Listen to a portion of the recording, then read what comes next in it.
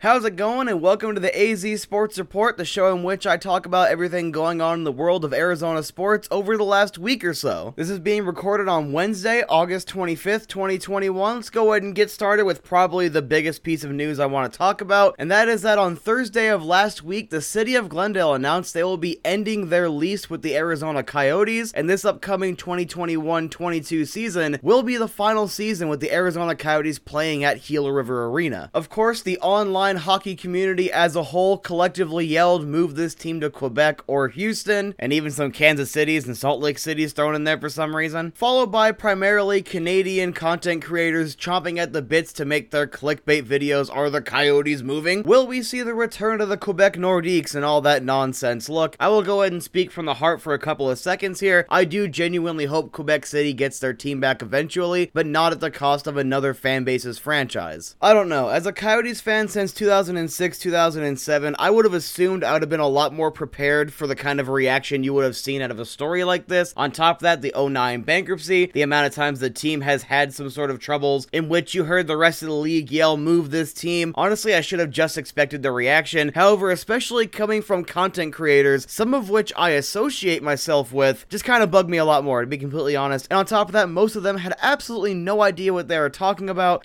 how, oh, the Coyotes could possibly play in the ASU stadium. You mean the 5,000 seat stadium that has other uses? Oh, they could just play in Tucson. In what, like a 4,500 or 5,000 seat convention center? That would not be viable for an NHL franchise. They are completely ignoring the absolute gem that is sitting there off of the freeway, the Madhouse on McDowell, that sits about 13.5 for a hockey game, and on top of that has hosted multiple championship level hockey teams. The Phoenix Roadrunners, the Phoenix Mustangs, it doesn't really matter that they're minor league teams. That arena has a history with championship hockey, with winning hockey. The Coyotes could always tie into that history. That would be so cool for a year or two while this proposal in Tempe is going down. Oh yeah, that's right, the arena proposal in Tempe that was leaked about a month ago or reported on by AZ Central, however you want to look at it. And I know Craig Morgan came out and said that he had personally heard that the deal was already dead in the water. However, number one, things can change very quickly, and number two, from how it's being reported and talked about, this proposal has not been officially taken to Tempe yet because the Coyotes are attempting to secure private funding because they want to try to privately fund as much of that arena as possible. First and foremost, I completely support that because it's a sports complex. In all fairness, they really should be privately funded almost all of the time, primarily because the billionaire owners of these sports franchises want as much control over that arena as they can possibly get. So go ahead and get your own investors, your own private funding, and your own money, put that on the line, and then you can take all the control you want. If this Tempe arena deal does fall through, however, the Coyotes will likely end up having to move because there aren't any other viable arenas for more than a short-term span. Pretty much the main arenas that would be available would be Chase Field, which if you look at the Tampa Bay Lightning, it has been done before, Arizona Veterans Memorial Coliseum, or the Madhouse on McDowell, the one that I would prefer primarily because of all the history, or finding some sort of way to just work it out with the city of Glendale, sign a 2 or 3 year extension while the Tempe arena is being built and staying in Glendale. And that's it. Realistically, the Coyotes only have 3 viable options to stay in Arizona because I actually didn't know this until Craig Morgan reported on it. When the Phoenix Suns renovated Footprint Center, they actually took out everything they needed to maintain ice, so in terms of a building with more than 5,000 seats, there are only 3 options for the Coyotes to stay in Arizona while they are trying to get that arena in Tempe built, assuming that arena gets approval. And there you go, just like that, in approximately 3 minutes or so, I gave you all the necessary context and all the different options the Coyotes have that every single content creator with like 10,000 or more subscribers couldn't bother to put the research time into. Listen, I know research is hard. I also know that it's a lot more profitable to just say Coyotes leaving confirmed. However, if you want to run an organization or a channel or whatever where you cover all 32 NHL teams, you kind of have to actually know what you're talking about. What really bothers me is that these are channels, organizations, whatever, that actually have a large enough reach to where people will actually listen to them and they don't even bother to do 10 minutes of research, and all it does is just cause more and more misinformation. And the most consistent thing I've heard among all these content creators is, quote, "I don't see how this team stays in Arizona," close quote. Well, in about 3 minutes, I already told you every single possibility for which this team can stay. Whether they just kind of make up with Glendale, whether they end up going to the Coliseum for a couple years, even if they play a year in Chase Field, they still have options to stay in Arizona, and all it would have taken was about 20 minutes of research. But no, it's easier to clickbait when you can just say, oh, trouble in Arizona? Is this team moving? I don't really know what's going to happen here. I don't know if the Coyotes are actually going to be able to make it work. I don't see how it works. It does work if the people that are in the positions to make things happen handle this situation correctly. Things do not currently look good. However, it's also not hopeless. There is still plenty of opportunity for this team to stay here, and I am just getting frustrated at the amount of people that are jumping for joy at this, acting as if the team is already confirmed to move somewhere. They're still in Arizona. There's still more than enough time for them to stay in Arizona. Back off. Coyotes related rant and my disdain for some of the top hockey creators on YouTube out of the way. Let's go ahead and move on to the Arizona Rattlers. So over the weekend, the Rattlers took on the number 2 seed Frisco Fighters, and it actually was a first place game. And to start off in that first quarter, it was definitely looking like it was going to be a more competitive game. Then the Rattlers kind of started to take control in the second. Things started to even back out in the third and the fourth, but at that point, it was just too late. The Arizona Rattlers take this game by a final score of 55-38, improving their record to 12-2 on the season and solidifying themselves as the best team in the Indoor Football League in the year 2021. Looking at the final numbers, Drew Powell went 14 for 19 for 167 yards, 3 passing touchdowns, and 2 rushing touchdowns on top of that. Monroe, 3 attempts, 12 rushing yards, and 28 receiving yards with a receiving touchdown. Jared Harrington, the hype man himself, 5 receptions, 57 yards, and a rushing touchdown. Jamal Miles, 4 receptions, 51 yards, and a receiving touchdown. And Dylan Winfrey had 2 interceptions, a tackle for loss, and Devanzo and Wyatt each had a sack. Looking ahead to this Sunday, August 29th, 2021, the Rattlers will be hosting the Sioux Falls Storm in the first round of the playoffs, and that will of course be a rematch of the 2019 United Bowl, in which the Arizona Rattlers fell by about 3 points, ruining what was otherwise a perfect season. One thing I do like about the matchup that I do think gives the game more stakes is the fact that one of those 2 teams from the 2019 United Bowl will not be returning this season, and on top of that, other than the Philadelphia Soul of the now defunct Arena Football League, the Sioux Falls Storm and the Arizona Rattlers are the winningest, most storied indoor football league franchises, so it's going to be exciting to watch this matchup regardless. Unfortunately for me, I will be driving back from California at that point, so I will likely miss at least one half of the game, but hopefully I will at least get to watch the second half because I am excited for that matchup. Kickoff is about 3:05, and I think they will also be hosting that on the Indoor Football League YouTube channel, so go ahead and check that one out. Obviously not sponsored, but I want more people watching the Indoor Football League. Next up, let's go ahead and talk a little Phoenix Mercury. So they are now on a 5-game winning streak after their win tonight in New York. They'll face off against New York once more in a couple of days. Well, let's go ahead and briefly look back at all 5 of these games. So it started on August 15th, 2021 in Phoenix against Atlanta, where the Mercury won by a final score of 92-81. Diggin Smith led the way in scoring, 19 points, 3 boards, and 7 assists. Diana Taurasi, 18 points, 5 rebounds, 6 assists. Sophie Cunningham, 17 points and 2 rebounds. Brittany Griner, a double-double, not the only double-double on the team that game, 14 points, 10 rebounds, 5 assists. And Turner, 10 points, 17 boards, 3 assists. Absolutely monster game on the boards there. Then 2 nights later, on August 17th, Phoenix would host Indiana, and they would win that game by a more narrow margin, 84-80, but they still got the win, so that's all that matters. Brittany Griner, 25 points, 7 boards, 2 assists. Diana Taurasi, 22 points, 7 boards, 7 assists. And finally, Brianna Taylor, 10 points, 11 rebounds, a couple of assists. That's back-to-back double-doubles for Brianna Turner. Then on August 19th, to close out that homestand, they would host the Washington Mystics and win that one by a score of 77-64. Brittany Griner, a monster 30-point effort, 12 rebounds, 5 assists, massive double-double there. And Skylar Diggins Smith with 17 points, 2 boards, and 4 assists. For a homestand, 3 consecutive wins, that'll definitely get the job done. Moving on to the last couple of games, the Phoenix Mercury on the road on August 21st at Atlanta. They won that game by a final score of 84-69, with Skylar Diggins Smith leading the way, 25 points, 6 boards, 7 assists. Diana Taurasi, 18 points, 10 rebounds, a double-double for her with 4 assists. Brianna Turner, 15 points, 10 boards, and an assist, so that's another double-double. And finally, Brittany Griner, 13 points, 12 boards, 5 assists. That is 3 double-doubles for the Phoenix Mercury all in the same night, and that's not even going to end up being the most impressive game I want to talk about. I want to talk about tonight's game that just ended about an hour or so ago, August 25th, 2021 at New York. The Phoenix Mercury won by a final score of 106-79. Diggins Smith, 27 points, 3 boards, 5 assists, and a steal. Brittany Griner, 26 points, 9 boards, 6 assists, and a block. And Diana Taurasi, 21 points, 4 boards, 9 assists. The big 3 alone had 74 points and were just 5 points shy of defeating the entire New York Liberty team with just 3 players. The Phoenix Mercury are playing phenomenal over the last 5 games, and this is definitely the best time to start getting hot is close to the playoffs because the Las Vegas Aces just clinched their playoff spot, the 3rd team in the league so far to do so, and to my knowledge, the first Western Conference team. Like I said earlier, the Phoenix Mercury play the New York Liberty again in a couple of days, I think on the 27th, so go Merc and let's make it 6. And the last team I want to talk about today is the Arizona Diamondbacks, so let's go ahead and start off with Caleb Smith,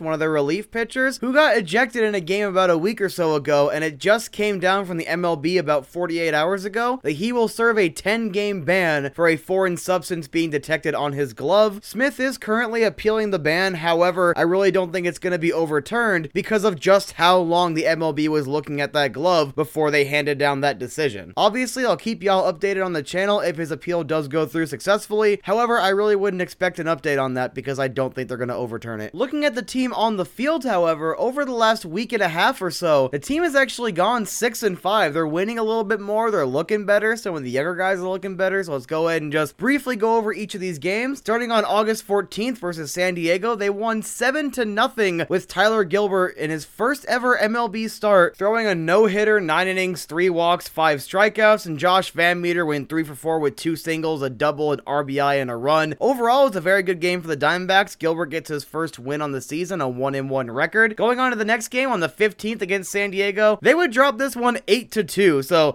Gallen, 5 innings pitched, 8 hits, 4 earned, 3 walks, 5 strikeouts. So, definitely better than he's kind of played in the last handful of starts. However, he still gets the loss, a 1-7 record on the year. And Josh Rojas, 3 for 4, a single, a double, a home run, an RBI, and a run. He was just shy of the cycle. So, there was still something good to take out of that game. Next up, hosting Philadelphia on the 17th, they win that game by a score of 3-2. And Aguilar gets his first win on the season, 1-1 is his record. He had 1 1/3 innings pitched with a strikeout later on in the game. Josh Van Meter, 2 for 3, a double, a home run, 2 RBIs. And Josh Rojas, back-to-back good performances, 3 for 4, 2 singles, a double, and an RBI. Moving on to the 18th against Philadelphia once more at Chase Field. They win that game by a score of 4-2. Christian Walker, 2 for 3, a single, a double, an RBI, and a run. Castellanos, 5 1/3 innings pitched, 3 hits, an earned run, 2 walks, and a strikeout. He gets his first win of the year, 1-1 record so far in the season. On the 19th, to close out the series at home against Philly, they won that one by a score of 6-2, sweeping the Phillies. I think that's their second series sweep in the last month or so. They're actually, like I said, they're playing better overall. Walker, 2 for 4, a single, a double, an RBI, and a run. Madison Bumgarner, 8 innings pitched, 3 hits, 1 earned run, a walk, and 5 strikeouts. He improves his record to 7-7 on the season. Mad Bum has honestly been playing much better, especially in the second half of the season. Let's be honest here. Heading into Colorado on the 20th, they would lose this game by a score of 9-4. Gilbert, his second MLB start, 5 innings pitched, 9 hits, 4 earned, a walk, and 2 strikeouts. He wouldn't get the loss, however. It'd be DeGeist, 2-2 record on the season. Ketel Marte, 2 for 4 with a double, a home run, and an RBI. And Josh Rojas, 2 for 5 with 2 singles and 2 RBI. Still in Colorado on the 21st, they would lose that game by a score of 5-2. Zach Gallen pitching 7 innings, 3 hits, a walk, and 9 strikeouts. No earned runs. No runs allowed for him. Gallen pitched very well in that game. However, he wouldn't end up getting the loss. It would be Wendelken, 2-2 record on the year. Ketel Marte, 3 for 4 with 2 singles and a double. So at least Ketel's playing very well. Ketel's still batting over 300. Seriously, the Diamondbacks' best player. Then to close out the series in the 22nd, they would win that game by a score of 8-4. Dalton Varsho, 3 for 4, a double, a triple, a home run, 4 RBIs and a run. He was just 1 shy of the cycle. And Widener, 5 innings pitched, a hit, an earned run, 5 walks, and 5 strikeouts. He actually has a positive record right now, 2-1 on the season, so good for him. Then we head into a series against the Pittsburgh Pirates in Pittsburgh from the 23rd to about 10 minutes ago when the most recent game ended. So the first game on the 23rd, D-backs lose that one by a final score of 6-5. Walker, 1 for 4 with a single and 3 RBIs. And Mejia, 5 innings pitched, 6 hits, 2 earned, 2 walks, and 7 strikeouts. Ramirez actually gets the loss in that one, 0-1 record. On the 24th, they lose again by a score of 4-2. Ketel Marte, 1 for 1 with a home run and 2 RBIs. He was actually a pinch hitter late in the game. And Mad Bum, 6 innings pitched, 6 hits, 4 earned, 3 walks, 5 strikeouts. Maybe not his best game, but it was still solid overall. He does get the loss, however, 7-8 on the season. And then finally today, like I said, the game just ended about 10-15 minutes ago as I'm recording. The D-backs win by a score of 5-2, with David Peralta leading the way, 3 for 4, 2 singles, a double, and 3 RBI. With Gilbert, his third MLB start, 5 innings pitched, 3 hits, 2 earned, 3 walks, and 4 strikeouts. DeGeist once again gets the win, however, 3-2 record on the year. And Clippard records his his 5th save of the season. To kind of TLDR my D-backs coverage for this week, Diamondbacks playing overall better. Guys like Dalton Varsho, Josh Rojas, pretty good major league level players. The future's looking pretty good. This season cannot be over soon enough. One last thing I want to briefly touch on. So as I am recording, the Phoenix Rising FC are taking on the Oakland Roots. I do believe that one is in the Bay Area. Currently, right now, it is 1-0 Oakland, so I just wanted to give a little update there. I really want to give more Rising coverage, so I'm going to have to find some way to squeeze it into the schedule. But anyway, go Rising. It's only a 1-goal differential. And that's going to do it for the AZ Sports Report this week. I do apologize it was delayed. Things do come up, and then on top of that, sometimes you just feel lazy. But that was then. This is now. The AZ Sports Report is officially up, and I will see y'all next week.